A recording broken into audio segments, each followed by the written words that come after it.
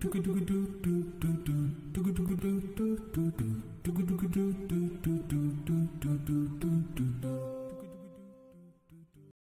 alaikum wa rahmatullahi wa barakatuhu. Welcome to episode 11 of Lighthearted Dads.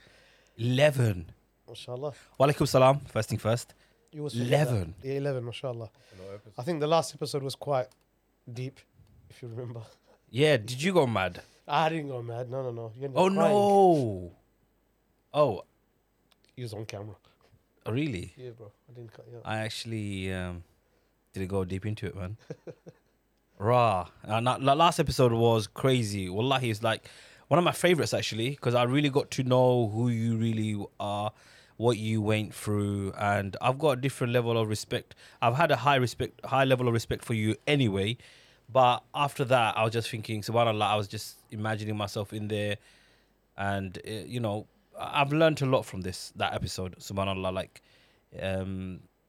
to actually know someone that's so close to you go through life-threatening cancer, recover from it, and doing what you're doing today is such a motivational for myself and for everyone else that listened in, if that makes sense. So I'm 100% sure that anyone that's listened in, they've took a lot of gems from it, and we definitely can say that we shouldn't be taking life for granted. You know what I mean? Like, I don't know if you saw the last episode, but before I start questioning this brother, let's get into him. Yeah, no. As you would have already noticed, there's somebody else in the studio today who isn't Noor, I think.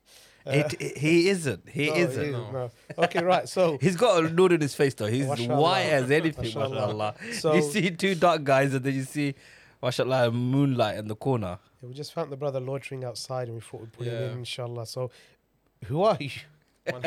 My name's Tarek. Mashallah, well, And, Tariq. I'm Noor's friend, and he just dragged me in here, and I'm just sitting here now. You do know both of us are Noor, right? This Noor over there. Yeah, The Noor over there. He's dragged me in here. mashallah. So who are you? Just give us an introduction. Like, Mm, what do you do? well, my name's Tarek, and what in terms of life or employment, Life, employment, everything. or I work in housing. So I have been for many years, like 15 years. I've seen a lot in terms of that, and in life, just average Joe. Really, I don't know what else to add to that. I've never seen you this quiet ever, bro. Have you got any I'm more? camera shy. I'm Yeah. camera shy. Yeah, it's making me nervous. Have you got any more info? It's incriminating. Sisters, he's single. Send me, if you're interested, then send me. I'll send you his details. Alright, it's not marriage Oh, matrimony no, service, bro. And I might not Come be. on. Yeah, no, I'm joking. Like, I've always tried to hook brothers up, to get them married. It's mashallah, a beautiful brother. Tariq is a friend of mine that I've known for a very long time. Alhamdulillah, we actually met each other through a friend, became gym partners, and alhamdulillah, over time, massive transition for both of us from being out there in the world to literally park all of that side and then coming into Deen, looking into life in a different way rather than enjoying life to the max. Tariq is also a very intelligent person, alhamdulillah. I don't want to say anything else that's good about him, but the reason why I've invited him over today is because his thought process is very different, and he sees things that sometimes that we might miss. And like, us, there's been 10 episodes of our thoughts and how we think and stuff like that. So it was really good to bring someone who's completely different, because me and him, we think completely different, and he thinks very differently to you, from what I know of you.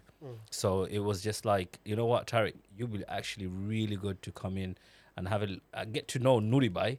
And I think you guys will bounce really, really well. I just with met each him other. 30 seconds ago. We I just know, shook hands but for the from- first time. Yeah. Yeah, but from what I know, and he'll tell you some things about his experience and how things changed for his side. And, he was telling me about like counseling therapies and all this experience that he has he actually went through, like, oh, not went through, but he knows about this stuff. So let's bring that out because I've Yeah, never no. done it. So Definitely. I yeah. think, you know, you touched upon the discussion before. You know, one of the things, you know, when I set up Involved Fathers, I've had people reach out and contact. And some of them came from fathers who were actually looking for support in order to gain access to their children. So they've gone through separation and they've gone through that situation. Unfortunately, I'm not in a position to kind of provide that support. However, that was always in my mind that something needs to be out there. There are loose pockets that I'm kind of engaged with as well, who provide support to fathers who are being alienated from the children. But again, that needs you know, greater kind of work and awareness to be raised about that as well. Similarly, I also got kind of people inquiring, saying, and fathers actually, or husbands, who are inquiring, saying that they're going through domestic violence. And so that was, you know, I've read up a lot about this. I've heard a lot about it, but it was the first time I kind of started to interact with individuals who had actually gone through it, and that was a massive kind of learning curve for me to understand a lot more about like men who are suffering domestic violence. Though when we look at domestic violence, yes, the vast majority is women who suffer it, but we are seeing very slow, but you know, growth in men actually suffering. And a lot of the time, there are actually men out there who are suffering, but they're also staying in silence because there's a stigma attached. You know, how can a man Definitely. kind of suffer domestic violence? So it was really actually mind blowing in that sense for me, kind of opening up and trying to understand how is it. Because naturally, we know men are strong. Mashallah, wa Tariq, you look very fit and strong. But there's brothers who came who are like big. They're like over 6 foot. They're like giants. And they were saying, and they worked out, they're big, and they're going for domestic violence. And I just couldn't get my head around it. It took a while, and then I understood. The more I engaged, I actually understood about it, and you realize, subhanAllah, that's another area of support that's also kind of required. Alhamdulillah, there's a lot of support out there now, and more awareness to support sisters and you know, and women who are going through domestic violence. And Like they- like the police, yeah, like the UK system, or the UK system. yeah, because that supports them like 100%, right? Irrespective of that, you know, if I'm real, like I said, look, there are cases, you know, there are issues. There are women who go through things, and I got this thing where absolutely I can't stand physical violence against women. Yeah, 100%. so that's something which is thing. Obviously, things have evolved a lot more, especially when it comes to divorce and separation. Where you got, you know, that term being used, you know, abuse, isn't it? Abuse or violence, and whether that's psychological, emotional, and all these other ones. And sometimes they can be quite hard to evidence because physical abuse is sometimes apparent and can be seen. So that's one side of it, that, you know, and there's support out there and awareness out there, which is good. But from what I understand, there isn't anything out there for that's tackling men who are going through domestic violence. So that's really an important well, topic, and you know, I don't know. Is that something you've got any experience or knowledge of? I have, and the spectrum of it is huge.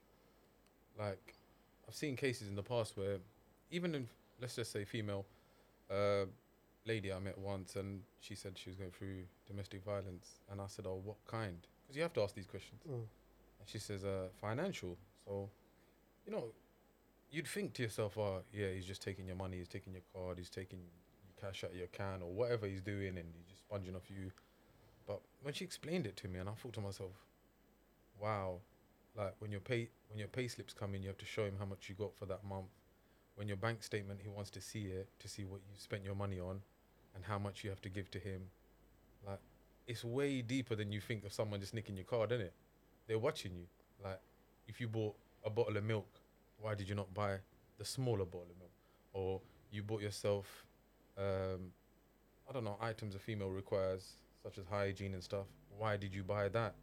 Like, then it gets really deep. You start thinking to yourself, wow, like, I didn't even think it could happen like that, but it can. It can get really, really deep, but you don't see it as deep. And in terms of, like, male domestic violence, it's very rare you'd see anyone come forward, but when they do, you find yourself asking questions in your own head when you're speaking to them, like, "Oh, how does that happen?" And, you know, is your missus built like Mike Tyson? Like, what is going on here? Like, That's You know, what I'm thinking. you're a dude, like, what, you know, karate, like, you know, you start asking these silly questions. It can happen, you know, it can happen to anything, can happen to anyone. You know, you might be raised not to hit a woman, and she might be raised to give you a beating, innit? It's not a problem for her. But then again, you find yourself asking questions. Well, if a girl hit me, what would I do? Or do you know what I mean? Like, the Yeah. question keeps on becoming to yourself. Like when you're asking them, half the conversation is in your own head about, well, I wouldn't put up with that. Well, that doesn't make sense. Does equal right apply at that time? That's what I mean. No, Yeah. I'm joking. I'm joking. I'm joking. And how do you believe it? And how do you believe it? Like, is he singing this story to gain something out of me? You know, because you hear the weirdest lies for people to gain something. Like, example, if I worked in housing, if somebody wants to make an application, they'll say anything. They'll say they've been domestic violence, gay, attacked because of religion, race, everything, the hair color. You know, everyone's got medication. Everyone will say anything. So again, it's even harder to believe when it's a man. But if a woman comes to you and she cries and she says, you know what, I've been getting beat every week. I don't know about most people, but you start believing it. You're like, you know what, I think this is real. But when a man comes to you, you're like, really, bro? So you've actually heard of cases Many where times. men are getting battered? But a lot less than what women. Like women, it's very regular, innit? Yeah, we know about women domestic violence, and you know what, I've witnessed it, like on the streets, and we mentioned it before, right? And it's crazy, like, but for me, I must have heard about one or two cases, but they were like, we didn't go deep into it. We just laughed it off or just think it. But is it a real thing? Does it actually exist? Like, how does a man get beaten up by his wife? Like, I just can't It's very comprehend rare. it. It's very rare, but I think the situation would have to be the woman would have to be extremely aggressive and violent, and the guy would have to be submissive. It has to be that way. You know, Can't be any when other you way. talk about, you know, a lot of time when you talk about domestic violence and on those kind of things, you talk about people who've got narcissistic traits, narcissism, you know, Yeah. and that control and that dominance and all of those things come into play. Like, you were talking about the other day in the street. I actually saw something as well on the street as well the other day, husband and wife, and basically having an argument. Obviously, some sort of domestic base on the road, yeah. And all she's doing is kicking him, punching him, and he keeps. He's big, much bigger than her. If he just kind of just touched her, she'll probably go flying. Yeah. You know, it's like that. But he kept on taking it, moving back, and then it just makes you think, like, okay, is that acceptable? You know, is that really acceptable that a woman can get away with just slapping, kicking? I was thinking more about, hang on a minute, there's a relationship here of husband and wife. Where's the respect? You know, like raising a hand should never happen either She way. probably knows he'll never tell a soul, because how are you gonna go tell your friends, your boys, oh, you know what, my wife just punched me in the face today? Like, you're not gonna do it. Or how'd you get that black eye, mate? I fell down the stairs. You know, you're not gonna say, oh, you know what, she gave me 2 good shots, you know, today in the morning. Like, I forgot to put the toilet seat down. She went ham. Like, you can't say any of these things. It's impossible. You're not gonna tell your family. You're not gonna tell your mom. But you know, you're invested in this relationship. You've got kids. So you're basically saying that man is bottling it up. It has to. He has to. Because in the community, even if you look deep into it, you look at the general spectrum, and in every let's say cultural group, not just ours, it's looked at as a sign upon as weakness. Yeah. Even if you were English, or if you were from anywhere in Africa, or if you were anywhere from Asia, and you went home and you told, I don't know, your brother, your dad, oh, you know what, my missus just busted me, they're gonna laugh at you, man. They're gonna look at you and think, you're right. You know, you sure? It's true though. Yeah, one of the cases that came to me was, again, a very big brother, physically in size, but his wife used to do different levels of abuse. So one's the physical abuse. So when she lost it, pots and pans, she was smashing him with it. Oh wow. So it's going there and he's taking it. And what it is, sometimes, you know, there's a persona, you're a big guy, you're strong. But big guys can be gentle people as well. You know, you like to course, yeah. It's not the case just because you're big, you're tough. There's some soft, you know, I know. people out there. And sometimes what's happened is even their own experiences in life has made them quite quiet, a recluse, maybe a bit withdrawn. And then you've got another individual who's got a narcissist kind of tendencies and traits, then that's a recipe for disaster. And then there's emotional abuse that is used, there's blackmail, there's other things that are then used, and then that person becomes trapped. And like you said, society doesn't help, because how does a man go out and say, I'm getting beat? Some also some guys, I find it. I like to give names to theories I just make up. I call it the Smeagol theory. So some brothers will meet a girl and they'll be like, "Oh my God, this is the best looking girl I've ever seen in my life." And when I walk around the street, everyone's like, "Wow, how did you get that girl?" And my friends and my colleagues see her, they're like, "Wow, because you're not the best looking fella, but she's like a supermodel." Smeagol and the Ring, yeah, because she's so, you know, pretty in society. Or everyone's looking at her like, "Oh my God, like, you know, how'd She you has bag that power. Yeah, I've had friends that walk down with girls and they're like, "Oh my God, how'd you get that? Look at you." Not in a bad way, but you know, you've Yeah, you caught it, you're yeah. punching. You done well. So if she does do things to him, like to violate him physically, mentally, he'll take it because he'll be like, "Oh my God, if I let this one go, you know, I'm not gonna get this ever again." Spot on. Yeah, they're gonna feel, "Oh, I'm never gonna get that So again." it doesn't have necessarily have to be domestic violence. It could be abuse. Yeah. It could be like like mentally torturing the person. Isn't DV also classed as part of those other areas of abuse as well, not just Yeah, the it physical? is. It is. It's just the emotional and the financial and then the psychological, and there's Yeah, a all of few that. characteristics. All of that is within the spectrum. Yeah. Yeah. So that's what it is. All of that falls underneath DV. But the way I see it is the reason why people don't speak up and people are taking it is because you know, they just can't speak out. You know, like, you know, women, you know, you got this whole thing of like battered woman syndrome. You know, they got beaten up so much, they get made to say it's your fault for making me angry, and they get stuck in that loop where there's dependency. There's so many other things. They keep on coming back, keep on coming back. You know, so they find it very hard to sometimes break out of that. But there's been so much work done over the years, where then you had Refuge Start and all the other kind of safe. Yeah, a lot of refugees, but it's for women Yeah, mainly. so as for well. women. So all of Yeah. those things created it to make it easier, or, you know, it's still not easy, but it's still meaning than before. It's easier for women now, once they're going through that difficulty, to be able to get some safe haven and refuge away from this and find a means and support to get out of it. Unfortunately, nothing like that exists for a man. No, it doesn't. And on top of that, if a woman was to get beaten, she isn't frowned upon. In a society, you're looking at, you're going to say, okay, right, the They're not sympathy, gonna- yeah, the they're not sympathy gonna towards think, her. You know, yeah. the They're sympathy just gonna towards think you're her. a woman. But you for know. a man, straight away, you know, like you said, anybody, you know, I was speaking to some brothers before about this, they're like, really? How can a man, Yeah. you know, like all the questions you said that pop into your head, they come in. Yeah. So you can't really, you know, where does a man go? They start judging your character. They're like, "I saw you go gym 5 times a week.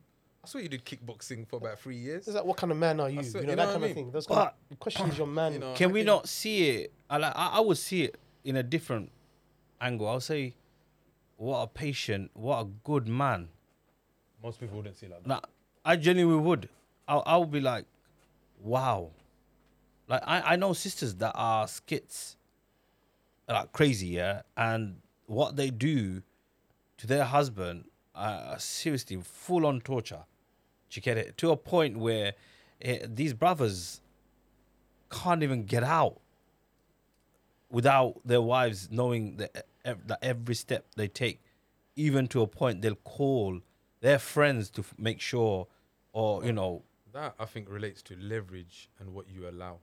Because you got to Okay. remember, there's two things. Let's give you an example, yeah? What you allow.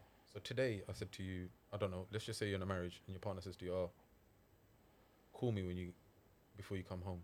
You're like, "Why? I'm coming home anyway. Just do it." You did it. Second day, "Call me before you come home." Why? "I did it yesterday. Just do it." After what, a few times, you're programmed. You're not going to ask no more. You're just going to do it because now you're programmed. It's like simple as when you see a dog get a treat to jump. He's been programmed. And it can happen to human beings too, you know. And you become programmed to take certain behaviors, and that's just what it is. And, you know, when your friend or someone external to the situation, they'll be like, "Oh, how can you allow that?" Well, it's been happening for years. oh, it's just what it is. It's just how it is. You've been programmed now, and you're not thinking it's weird. You're not thinking it's different. Your friends looking at you like, oh mate, really? Or the second issue you get a lot. You get a lot of this is leverage. Okay. Leverage, I'm going to tell you right now, is the biggest one, because once a lot of my people I know of, let's just say that they've had children, that's it. The tide has turned. She's like, oh, we've had an argument. I'm going to my mom's, and you know, if you start kicking up a fuss saying, oh no, you can't do that. You know, well, if you get separated, you ain't gonna get to see the kids.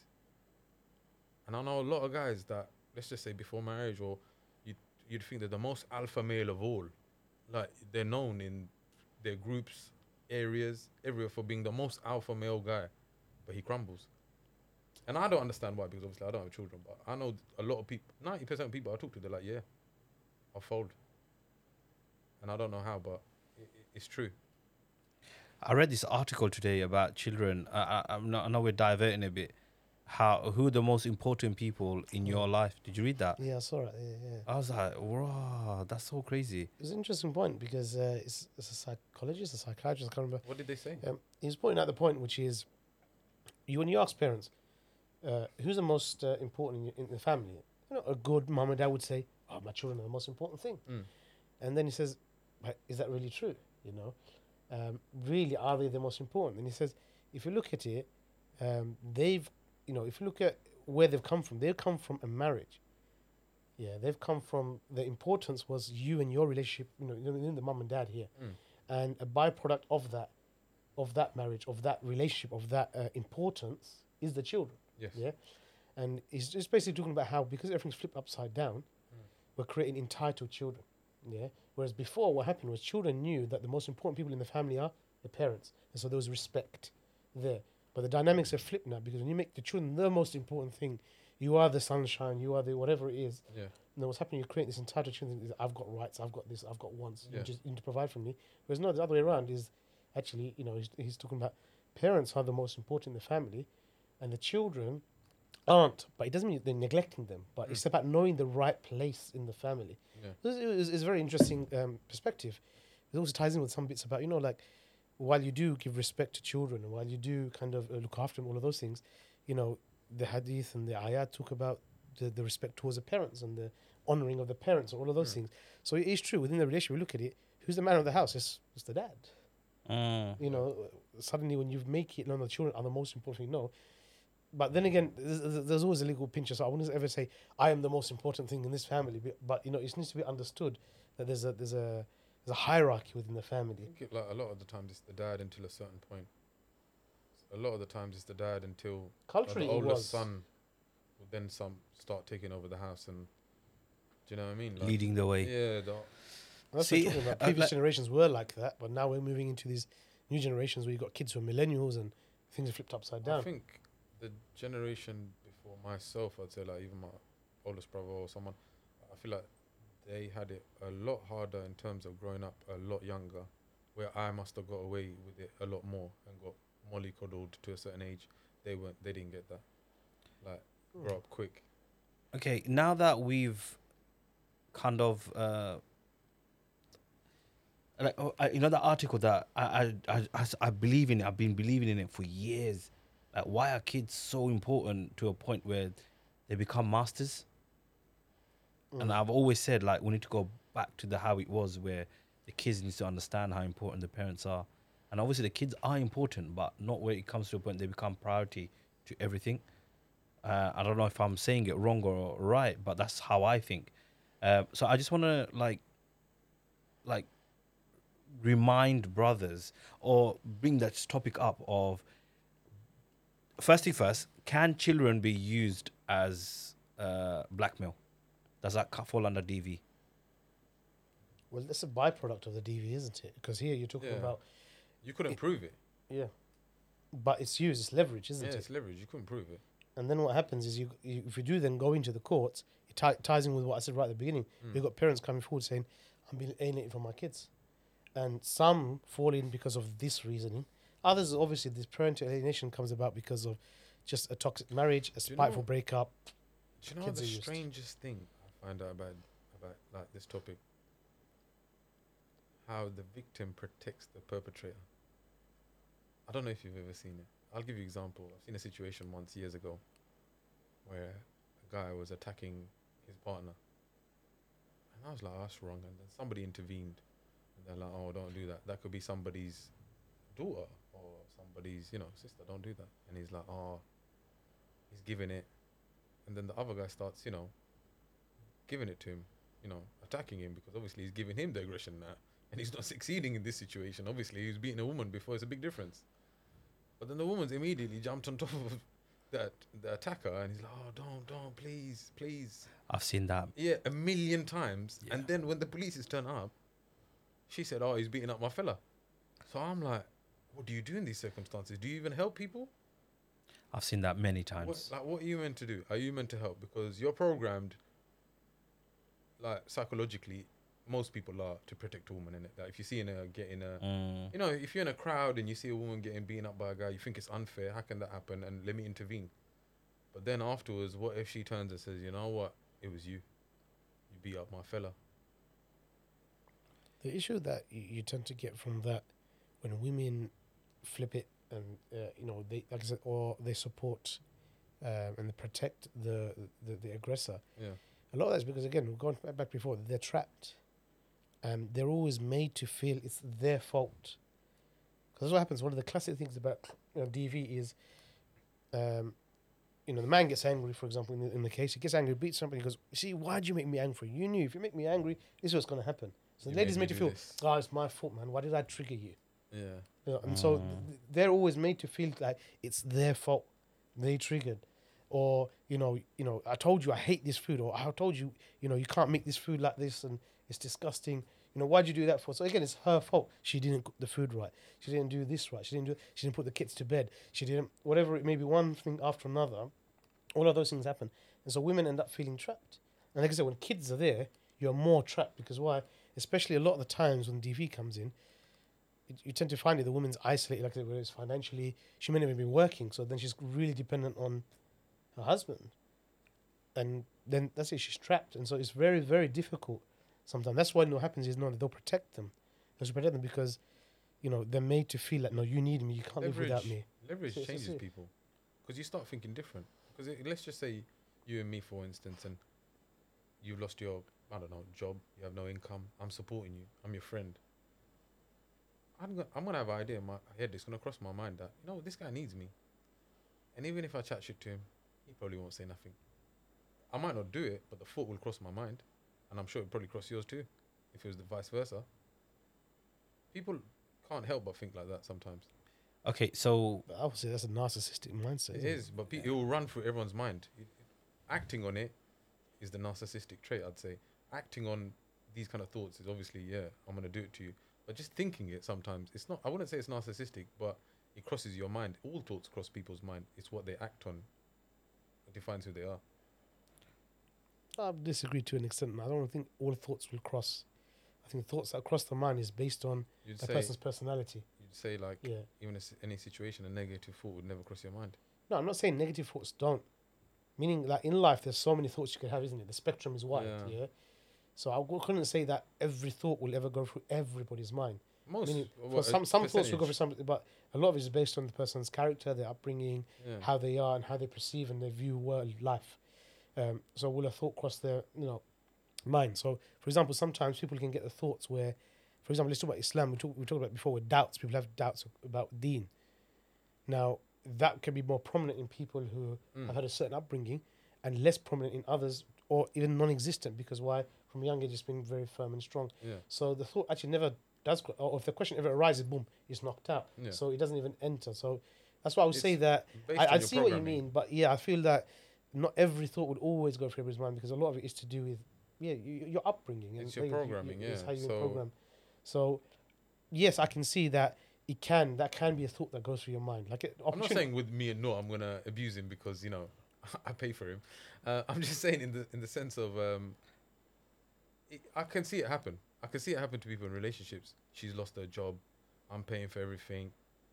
Oh, you know what? She's doing my nutting.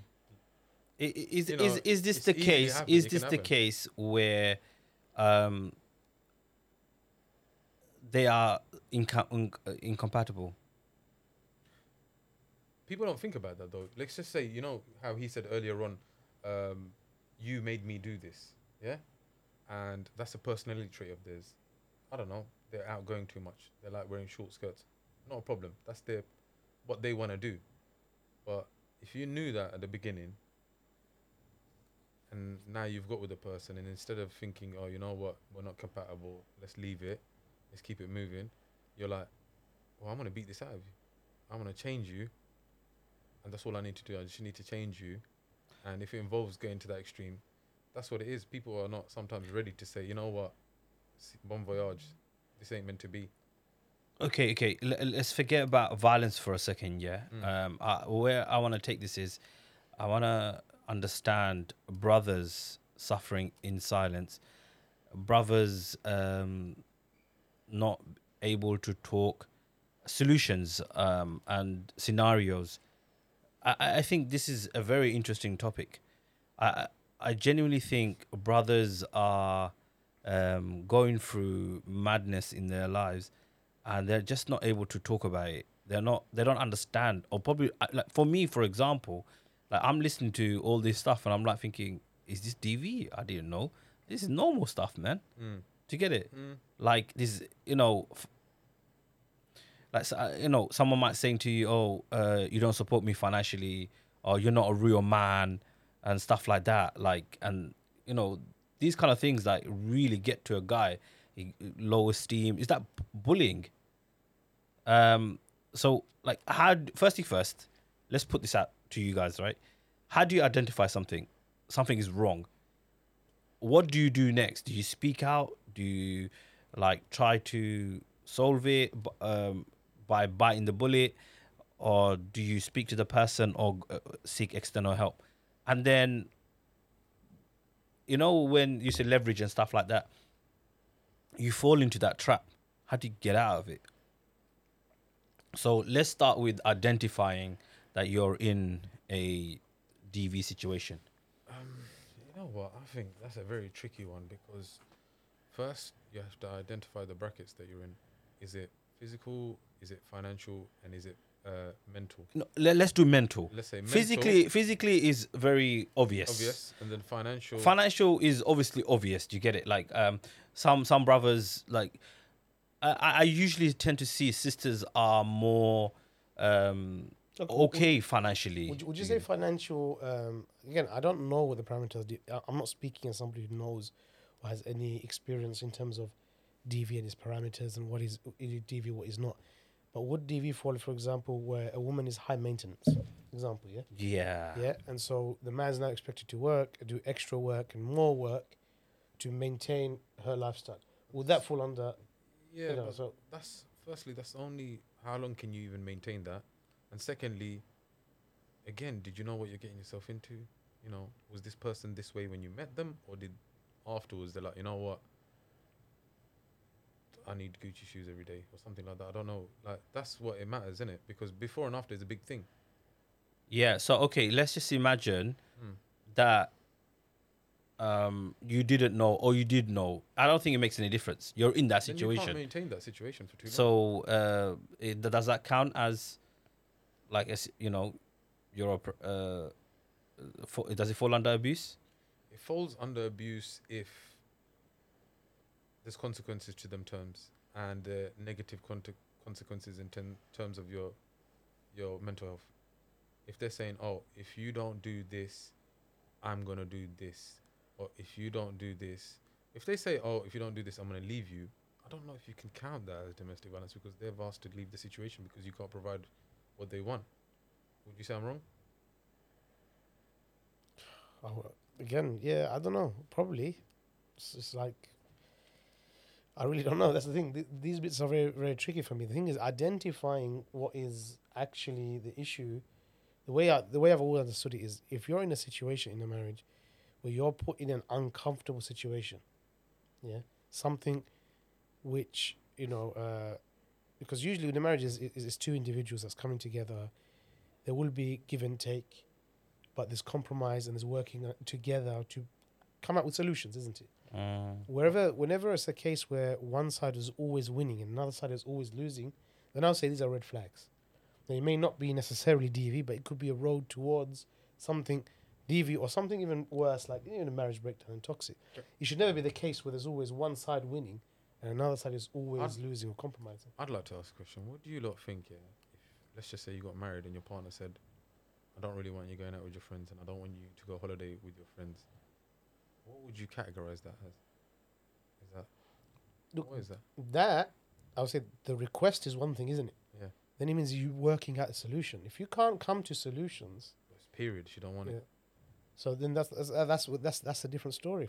The thing is, there should always be a marriage has to be where you're coming to a compromise, working out a solution where it's a win-win. If you don't do that, and constantly it's always one side getting what they want, the other side getting nothing, then that's not a marriage. That shouldn't be that can't exist. It's not going to work. Now that is only a recipe to lead towards DV, because I can't say that is or not. Again, I don't know. All I can say is these are red flags. It's definitely a red flag, but I'm just thinking historically, and that's the best way we can move forward from this conversation, right? Historically, Prophet Sallallahu Alaihi Wasallam, was he at home all the time? Of course, it wasn't. Was he with his companions? Did he make time for everyone? Was he able to see his companions, yet make time for his family? And I go back to that thing that I've been taught. When a baby cries, it looks for his mum for moral support or anything. When the wife is going through some things, they usually look for husbands. In some cases, it might be the husband that's the problem, but usually it's the husband, right?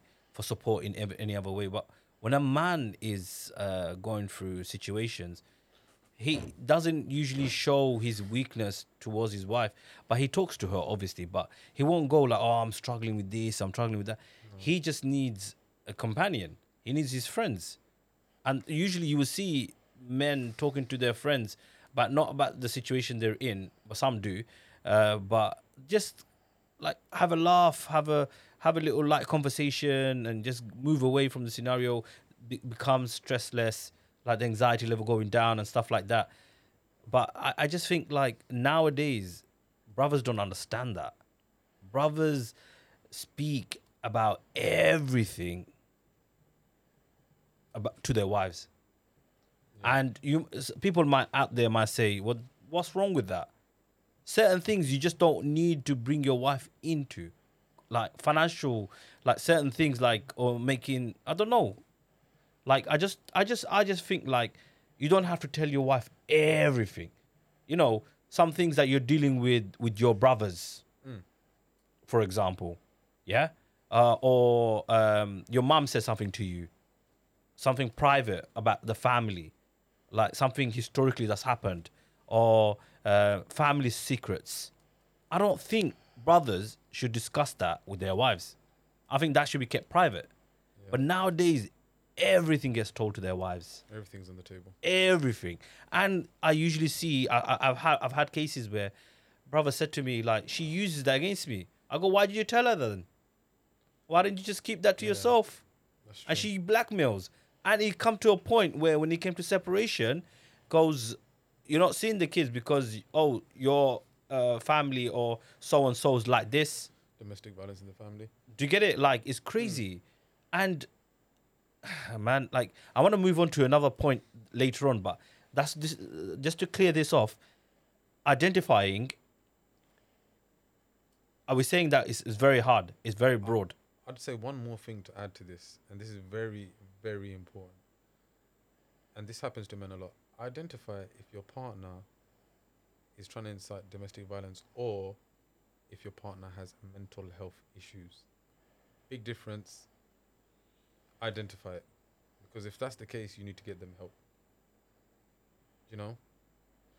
And as soon as you realize that, hang on, she's got a bit of psychotic behavior or something like that, and even like, how do you approach that then? How do you help your wife saying that, you know what, you might have some mental health issues there, or some rukia issues?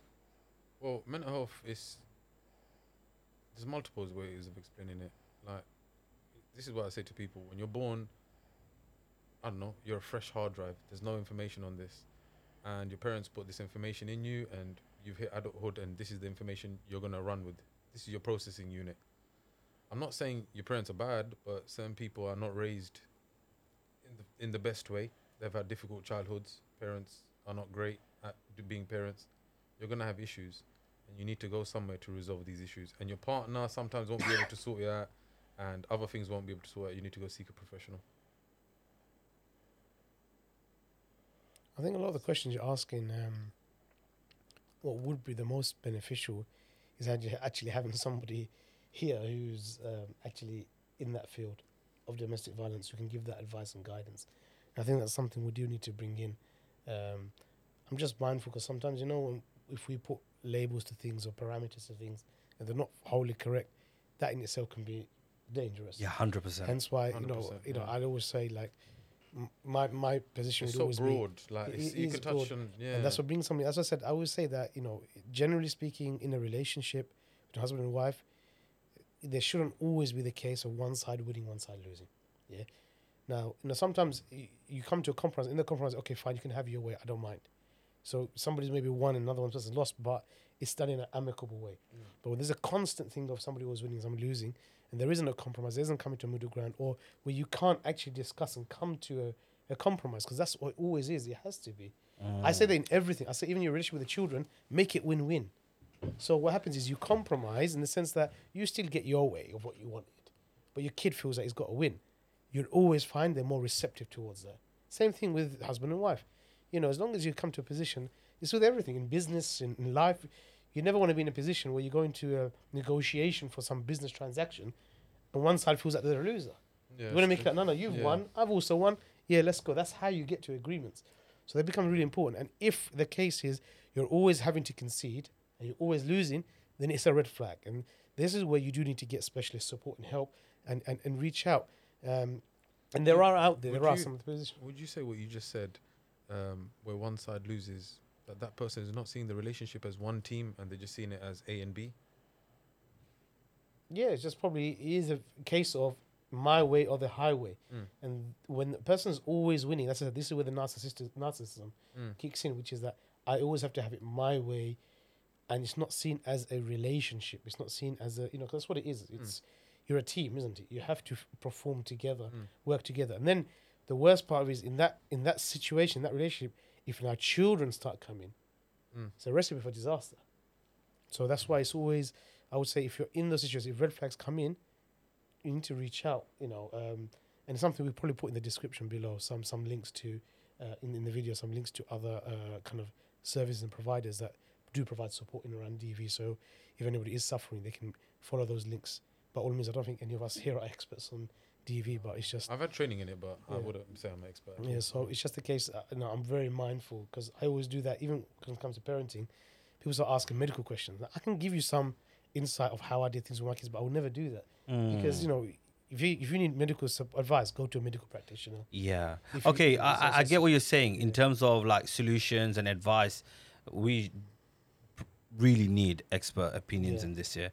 I was just opening it up to a point where, like layman brothers like ourselves, like to actually, like to identify at least, to actually think like, hang on, do you know what? Enough's enough. I'm gonna deal with it. And when I say deal with it, I mean like seek help. Yeah. Whichever way. Or actually speak to someone. And I think that brothers just don't speak to anyone. And you see behind, like, I've noticed that there will like group of us, and then a brother's going through something, and then he just picks on someone else, and he just continuously picking on him, and you're just thinking like, okay. And I observe this kind of stuff, right? And I'm not thinking. Later on, I'm like, "Are you alright?" He goes, "Yeah, I'm cool." I go, "Are you sure?" Deep dive, you realize that, hang on, he just had an issue at home or whatever, etc. And you're like thinking, and that was his escape route, taking it out on someone else. And then I realized that other day I spoke to someone very badly, very, very badly. And I felt so bad. I went home and I felt, why did I speak to him so bad? And I go, nothing triggered me. I was just thinking like, and hang on, I spoke to him like this and he said nothing back to me. And I felt so bad. I was like thinking, you know what? Yo, I'm sorry, man. And he goes, for what? For the way I spoke to you. That's not right. He goes to me, are you okay? And I go to him, I was thinking, I was like, am I thinking about anything? Am I stressed out? Am I anxious about something? I wasn't. I just, he just triggered me. Because like, he something so simple to me seemed so complicated to him. And I just felt like, bruv, what's wrong with you? Do you get it? And then I said to him, hang on, why did you take it? He goes, nah, I just thought you're probably going through something. And I just realized, afterwards, I said to him, do you know what? It's because your wife treats you like that. Oh wow. I go, and that's why you took it. Because you're so used to getting battered, like spoken rudely like this. How did he react to that? And he goes, yeah, you're right. But this ex-wife, sorry, ex-wife. Okay. Yeah. Okay. He goes, that's why you took it. Because I know about his past relationship and he used to get bullied a lot, even in front of me. I remember I heard her saying something like, teach your friend this, blah, blah, blah. Oh wow. Your friend's like, and I was like thinking, don't talk to me about it. He's your husband. You get me? Like, why are you telling me? I'm just the third person. What do you do in that circumstance where she's emasculating him in front of you and then getting at you to see if you respond to her to see what he does? Nothing. I don't know. These are scenarios that I can't. The scenario you're in, what did you do? Nothing. Yeah, no. At that particular moment, I made excuses for him. Do you get it? I defended him because I just thought, hang on, why are you not defending yourself? And then maybe he was like, look, maybe I don't want to like have an argument with my wife in front of you. Yeah. But I was shocked. I was absolutely like, what? Boy, you ain't talking to me like that. Do you get me? Yeah. But then I thought, hang on, let's not say anything because they might have a problem afterwards. She even said to him, "Why don't you should be more like him?" Another time, she goes, "You should be like him." And I said to him, "Raw, that would kill me to be compared Yeah. to some next man." Do you get it? Yeah. And I just said, "What do you mean? Like, he is 100 times better than me. Do you know what this brother does? Do you know the amount of things that I even said it? Like I said, do you actually know what he does behind closed doors? Do you know how highly he speaks of you? Yeah. Do you get it?" And she goes, "What?" And I was like thinking, I said, "Nah, man, you just you don't know what you've got. He's such a funny guy." She goes, "He's boring." I go, "He's boring. He's one of the funniest guys in our group." He goes, "But he never shows it." I go, "Probably because you shut him up. Before he can even open his mouth, you're probably like, yeah, I've heard it. Same jokes." And that's the case usually. Do you get it? Because they just close him up, close him. Do you get it? Before they could even make something funny or do something funny, they just shut him down. But obviously for me, it was like, that's because your wife treats you like that. That's why you're so used to it. And he goes, yeah. I said, bro, man, like when you like not grow, be a man or nothing like that. I just said to him, like, have confidence in yourself, man. Do you get it? Would you say he has fault in terms of just eating it up? And not He saying- 100%. Yeah. And that is what I'm getting at. Where what would you brothers advise? Not advice, but like in this scenario, what would you say? Like, is communication the key point here? You know, when you said is it his fault? You know, would the same thing be said to a woman if she was in that position? No. You'll automatically feel like, oh, she's vulnerable. But it takes two, innit? One has to give it, someone has to take it. It always takes two. Yeah, I know, but it's you- weird, isn't it? but We you are never so say- programmed. Like, it's like, for example, when a man sees so many different girls in his lifetime, we're like, oh, what a G. And when a woman is with many men in her past or whatever, and then we just say, oh, we call her names. Where I'm getting at, it's just like, it's just stuck in our head. That's the we can't unprogram ourselves on that statement. Like, we automatically think, There is a theory about that, though. I Go don't know on. If I should dip into it. Where with a man, it's looked at psychologically. He has to obtain the female. He has to impress the female. And he has, in most situations, I'm saying, and he's then earned the female. Where in the other situation is the woman doesn't really need to earn the male. Most circumstances wouldn't happen. So when they say, "Oh, a man is praised for it," they're more trying to say that he's praised because he can obtain all these females when he's in a social situation where the females are not forthcoming, but it's not the same the other way around. Just, to give it context. Yeah, but I genuinely think that's wrong, though, isn't it? It is wrong. We all It's agree wrong. to that. Oh, Yeah, it's 100% wrong. but in the same way, like right when a woman gets beaten up, we're like, oh, who's this guy? Let's expose him or let's hit him or whatever. But when a woman does it, like when a man is suffering because of this kind of stuff, we just brush it under the table. In fact, we go calling names to that guy. Yeah, like, You know, the issue that overarching issue that we're facing with all of these cases, whether it's male or female, whoever's the perpetrator of domestic violence, it's a manifestation of the issues that we've got in wider society. So you're talking about the increase in the self, the importance of me, the individualism, that I'm entitled to everything. All of these kind of rhetoric that's around in society that's built and shaping individuals all around me, myself, and I. So then when now what's happening is it's actually causing people to have unstable kind of marriages and relationship because there's two individuals coming together. Or sometimes if that person's really dominant, you've got a dominant one and a more, a quieter person.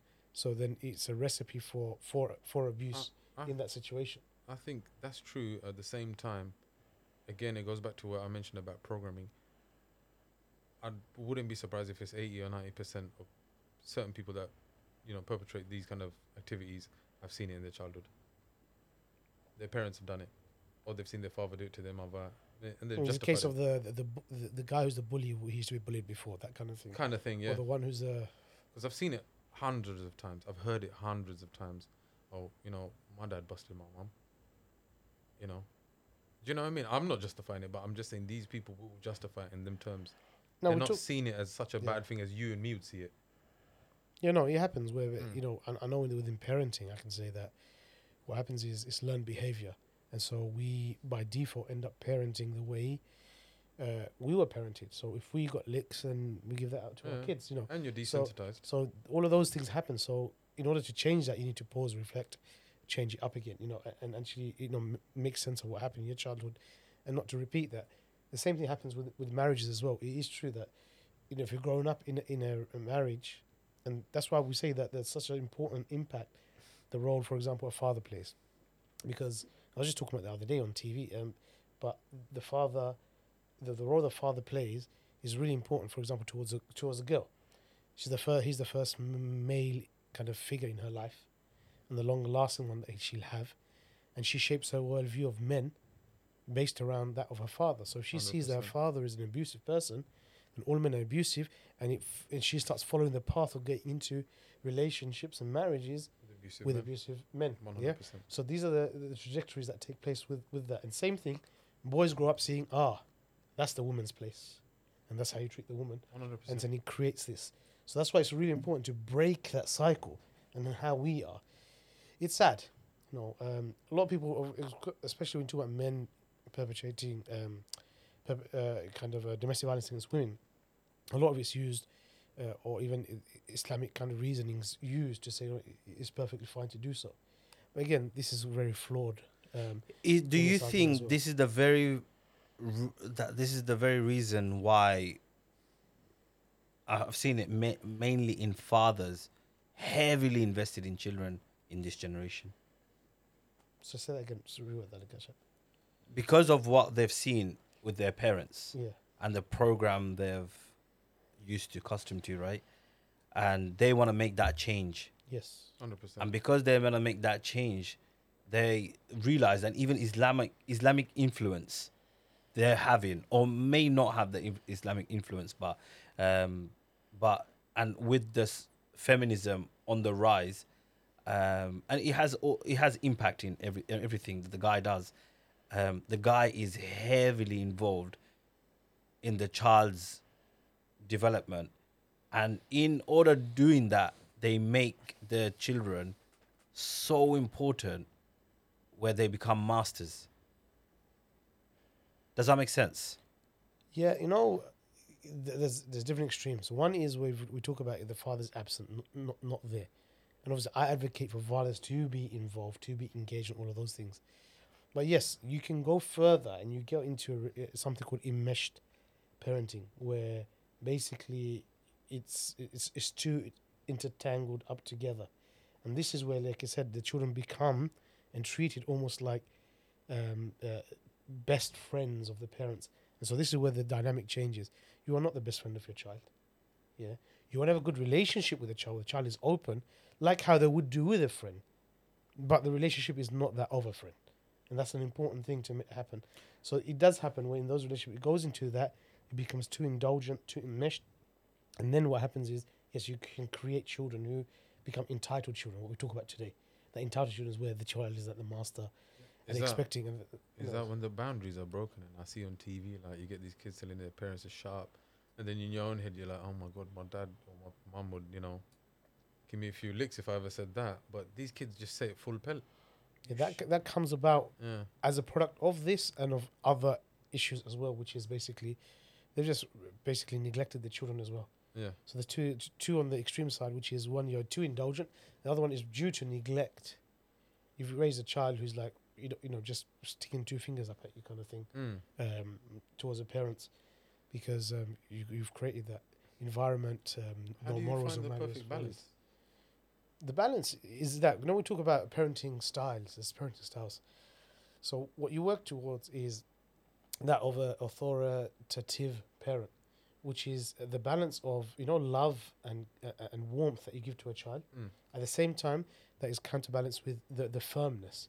Now, what happens in parenting, you've got parents, what we've grown up with generally is our fathers especially tend to be authoritarian, which means that the warmth isn't there, the love isn't expressed, but the rules are there. Yeah, and so we are growing up, getting beats, making sure we follow the rules and all of those things.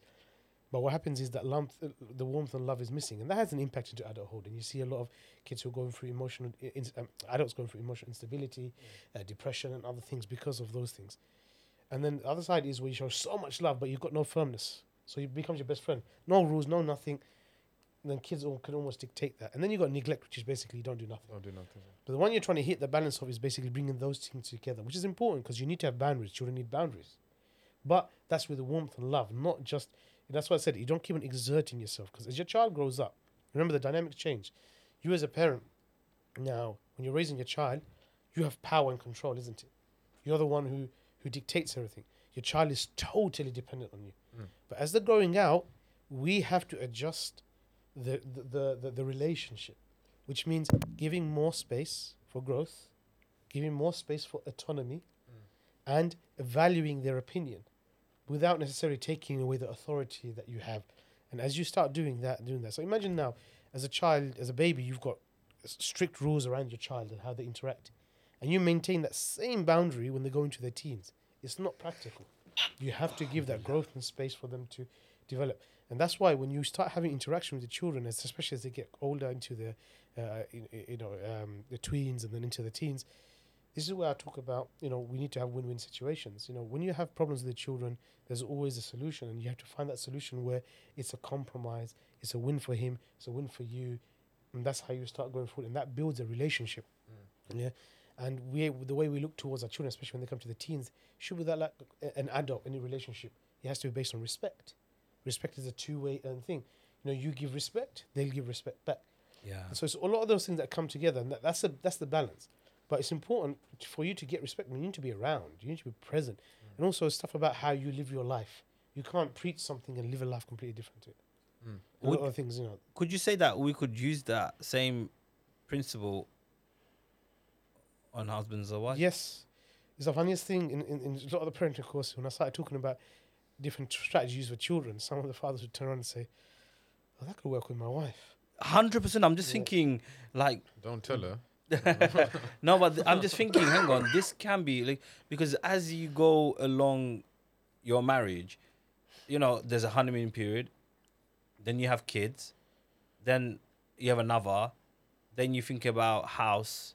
The roles have changed, obviously. Some people think about house before having kids. Some people think about all these other like cars and holidays and all these other priorities take place before even getting married. Nowadays, people think, does this guy have a house? This is what the requirements have come to. But I'm just thinking here, hang on, this whole thing can be used for marriages, as kids start going to school, your wife probably start wanting to work and stuff like that, and there's a balance. Like, yes, believe it or not, and this is going to be a shocking, this is going to be a shocker to you guys, right? Yesterday, I had a conversation with one of the volunteers, and we were saying, like, I was saying, like, why haven't you got married yet? And she's like, situations, blah blah blah, and I don't want to get married no more, and stuff like that. So I literally said, you should get married, and not all men are same, and whatnot, blah blah blah. And the next shocker came here, and I said, she said something along the lines of, like, my mum depends on me. Yeah. And I literally said, well, Islamically, you have a duty, right? And even a duty to a point to yourself, you have a duty. And then I said, look, like, why do you, what, you got brothers? He goes, yeah, I totally believe that sisters look after their parents better than the brothers do. Yeah, I'm 100% for that. I Yeah, agree with that. but I think that role has changed.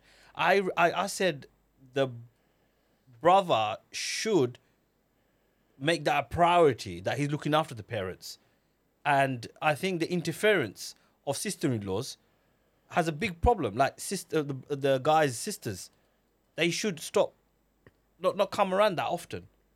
I think. And then that kind of triggered the sisters. Do you get it? Yeah. And I was like thinking, like, look, give them the space. Like, you got your own home. She goes, but then I said, like, I said to her, like, you should get married. She goes, nah, my mom needs me. I said, you need yourself. You don't need to see your mom every time. She goes, You can be married and still help your mum. here of and course, there. of course. And the next bit shocked me. And I know she said it. She said it as a joke afterwards when I was baffled. She goes, you said you can't see your mom every day. And she goes, who are you to tell me who I can see and not see? I'll divorce you straight away if you said that. And she's not saying it to me directly. She's saying, like, if I got married Yeah. and they said that, like, well, I can't see my mom every day. I said, no, they're not saying it, but they're saying you don't need to see your mom every day. And she goes, nah, divorce them. And I was shocked. I go, there you go. I deliberately said, you're not allowed to see your mom every day, or you shouldn't see your mom every day. I just wanted to see your reaction. And your reaction is the society today. And she was like, raw. It's I that said- thing of individualism that I go back to. No one can dictate to me or say to me what I want. And that goes back to, what Allah mentions, that, have you not seen the one who has taken his nafs, his self, his desire, as his God besides Allah? And that's what it is. Society promotes individualism. It promotes that. And because of that, that's what's caused loneliness.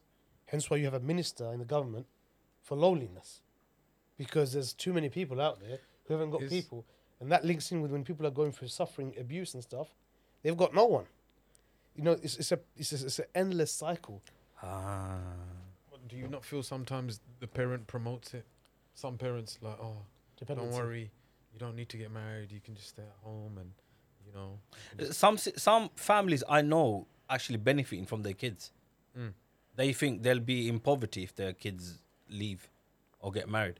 Especially sisters. It's true. I actually know certain sisters that their family depends on, and even to a point, the father was hesitating getting his daughter married because she pays for everything.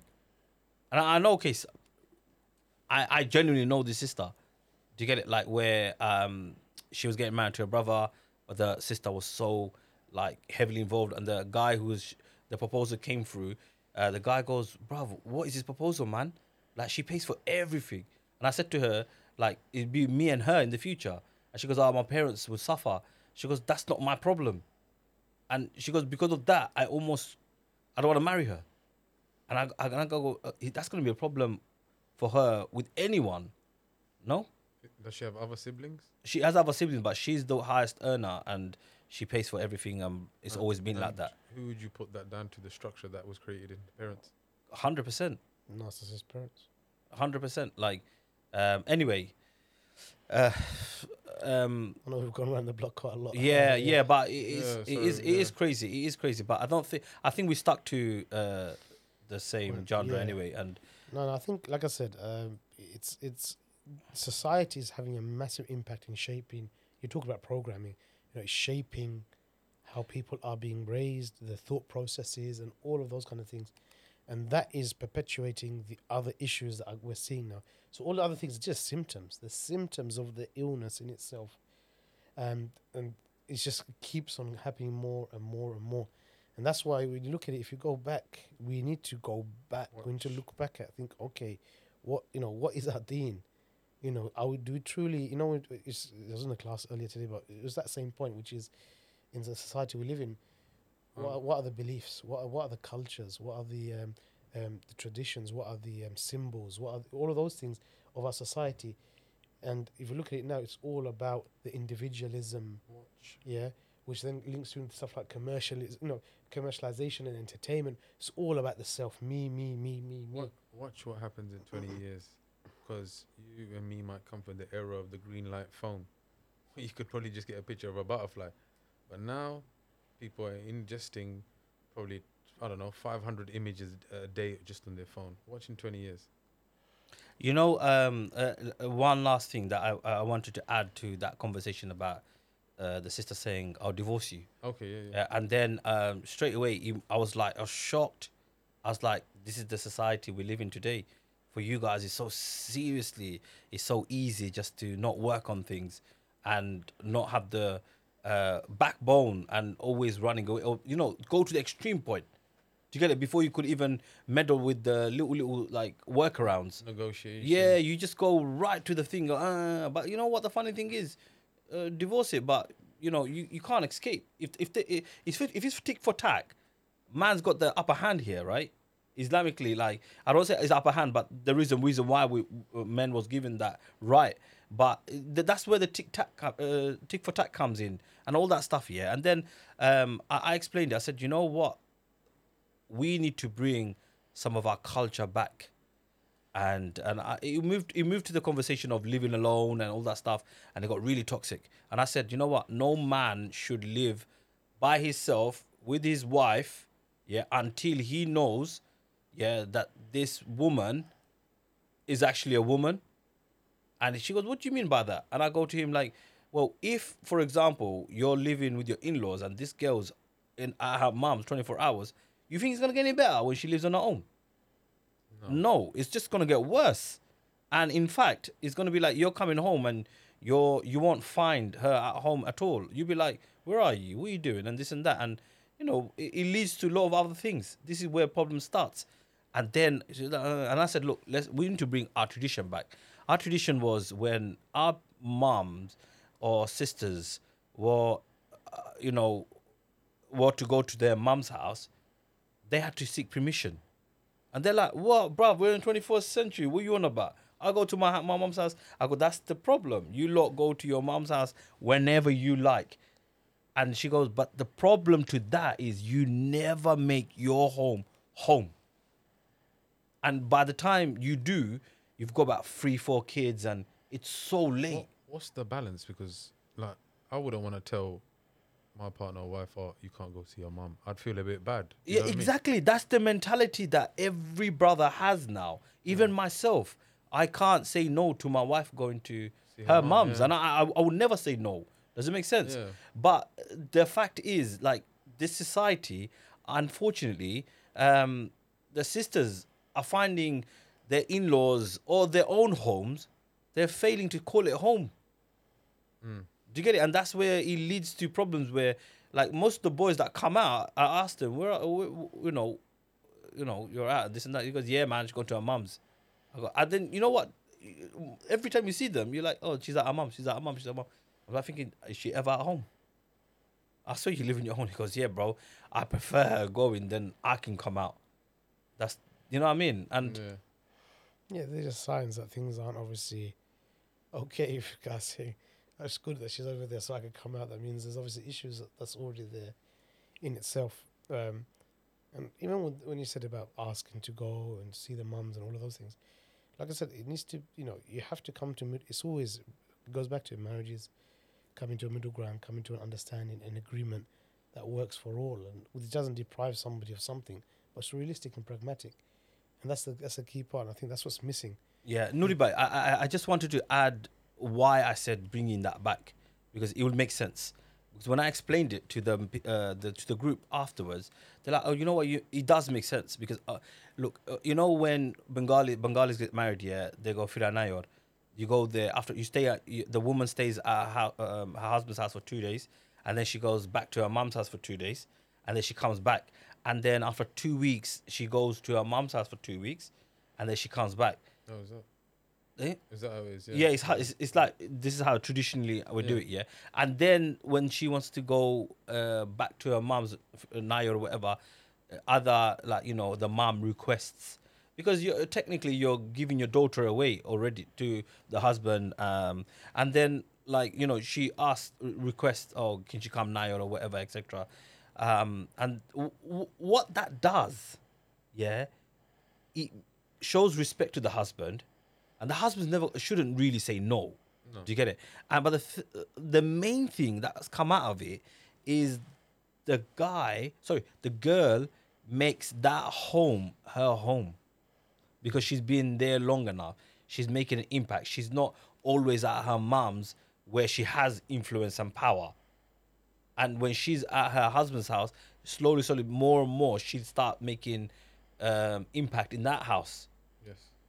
And slowly, by the time you know it, she only goes to her mum's house once a month, not to see her, but to stay. But then it might be like once in a blue moon or summer holidays. Then it becomes a routine. The benefit for that is if there's a brother in that house, he gets married, his wife has that space. When the sister is not going in, and that sister-in-law look after that parents or whatever, or look after the brother. Do you get it? It's like a cycle that we should get into that would solve a lot of this madness, where the house is congested or bare people come around and stay as they wish and stuff like that. And they were like, okay, now it actually makes sense. People say, I want space.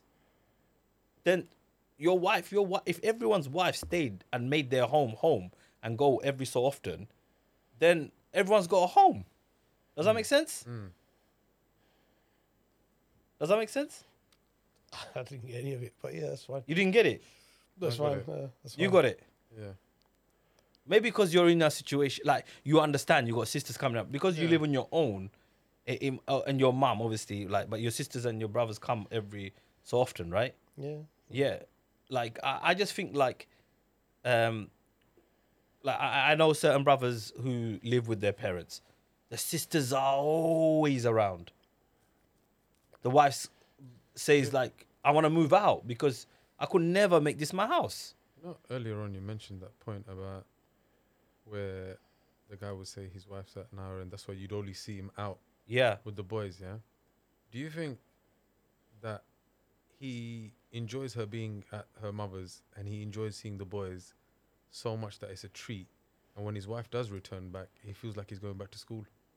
It's something to think about. It is. I think that's, again, goes back to signs of issues within the marriage that need to be resolved, because obviously they're there. You talked about solutions, going back and stuff. Like I said, I think, we sometimes get a bit nostalgic, thinking, oh, things were good back before, and if we did these things before, it'd be all okay. But I think sometimes we miss the fact that there's a lot of damage being done with the way things are now. Society is so different than it was before. So going back to some of the old traditions, cultural traditions won't necessarily work. It's the same excuse when somebody says, oh, I grew up, I was treated like this by my dad and stuff, and I turned out fine, so I'm going to do the same thing with my kid. I'll say that doesn't work. You're in a complete different generation and a different time. Fair enough. And so, you have Fair to enough. you have to be adaptive, isn't it? So, Yeah. So while there may be some benefits and pros to what you're saying, as a whole, I don't think it's the solution. but there may be benefits that come out from what you're saying. So you have to kind of be adaptive, and that's why I look at it. And I say, so many issues we've talked about before, where we talked about social media having a massive impact. We've talked about the societal issues that's having a massive impact, influencers and other things. All of those things are they're mixed up. Like I said, this society is just in a total mess, and unless you get a grip on it, and that's what happens. That if you are conscious as an individual and you're getting a grip on it, because I have to look at it. Okay, we're talking about here a husband and a wife. What about the kids, the next generation that's coming up? Because it's going to be, like you said, 20 years. What's the situation going to be? When the kids grow up, the world's going to be upside down. Society, if it keeps on going down this trend, the way it is, Be with unless their mum on Mars. yeah, you need to get a grip on it. And so, as I said, there's a lot of things that do need to get tackled, and it goes back to our individual mindsets. Now, we can change. We've been programmed in a certain way, but we can change, and it's important we do that.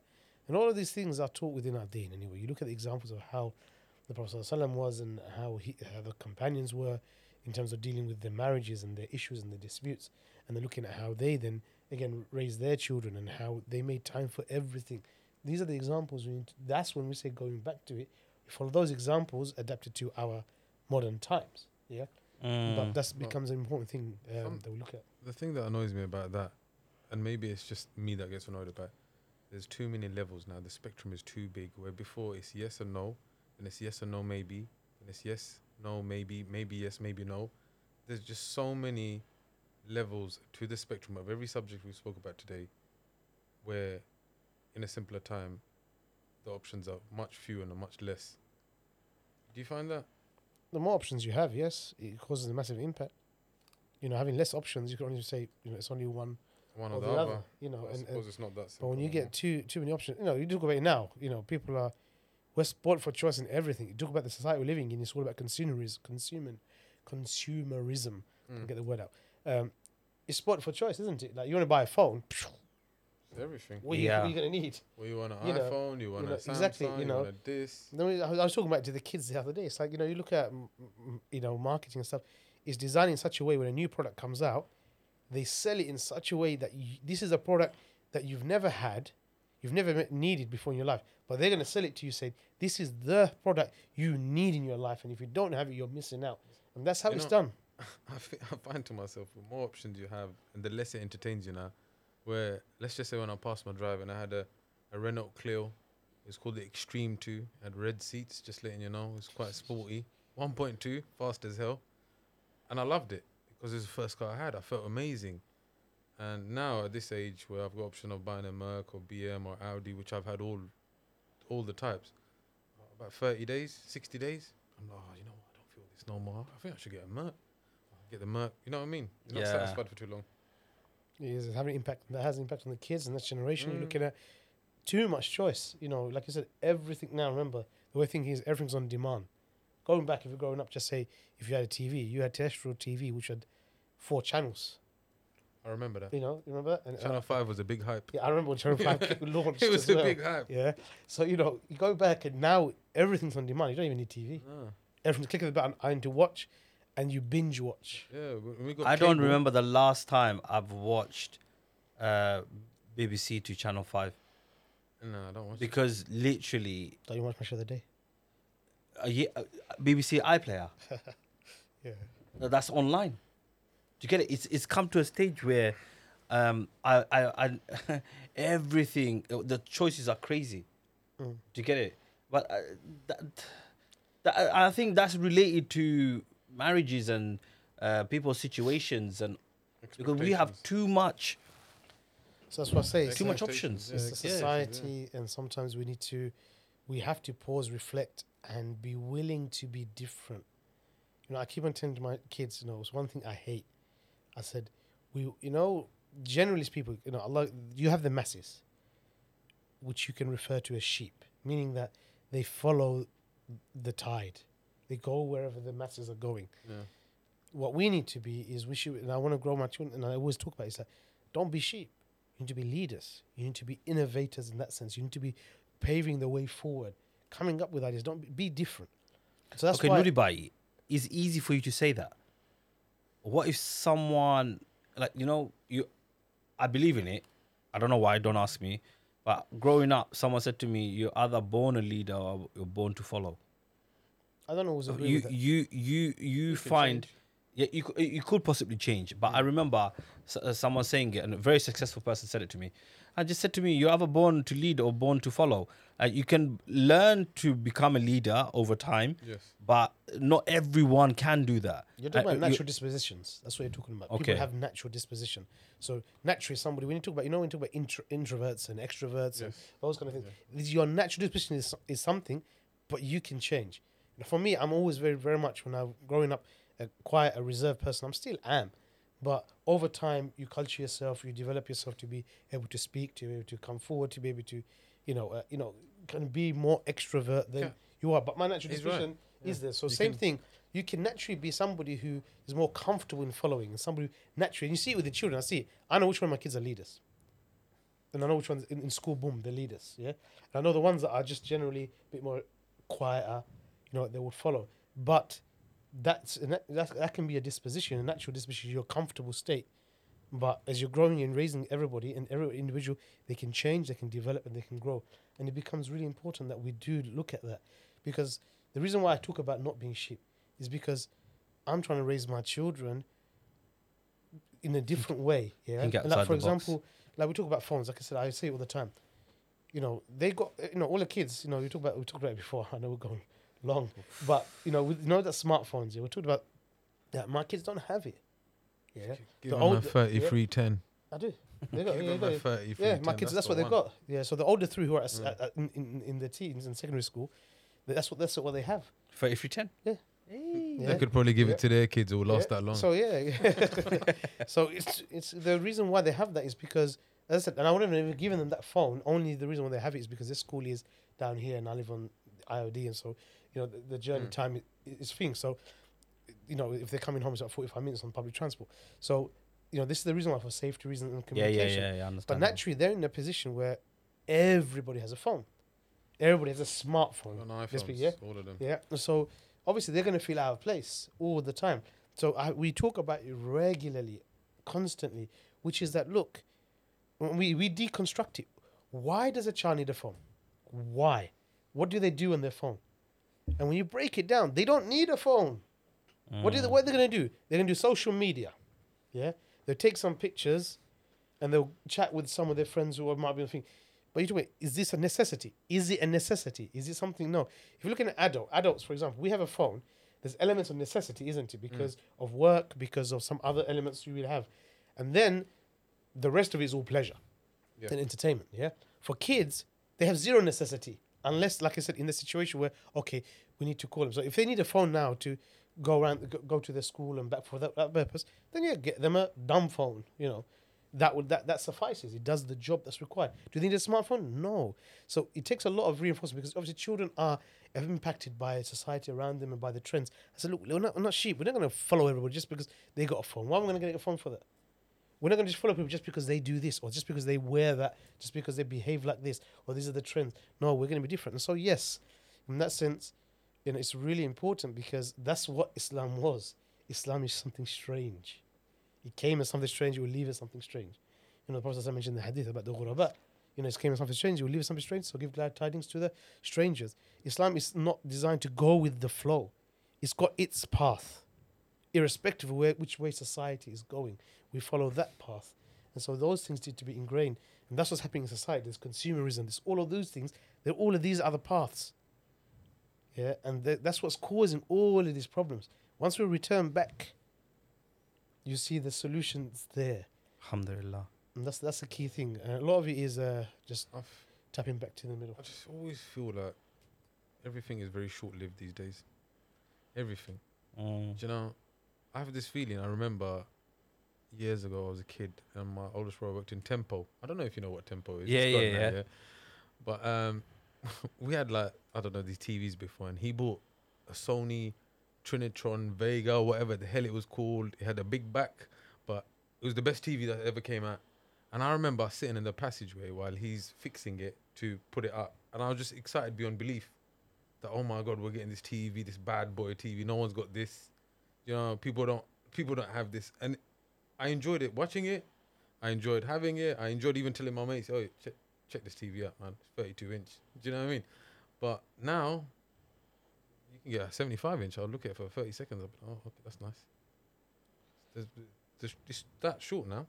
That's your happiness. It's that big. It could have been like that, but now it's that. Well, alhamdulillah, there's been a lot of discussions today. We're hitting a long time.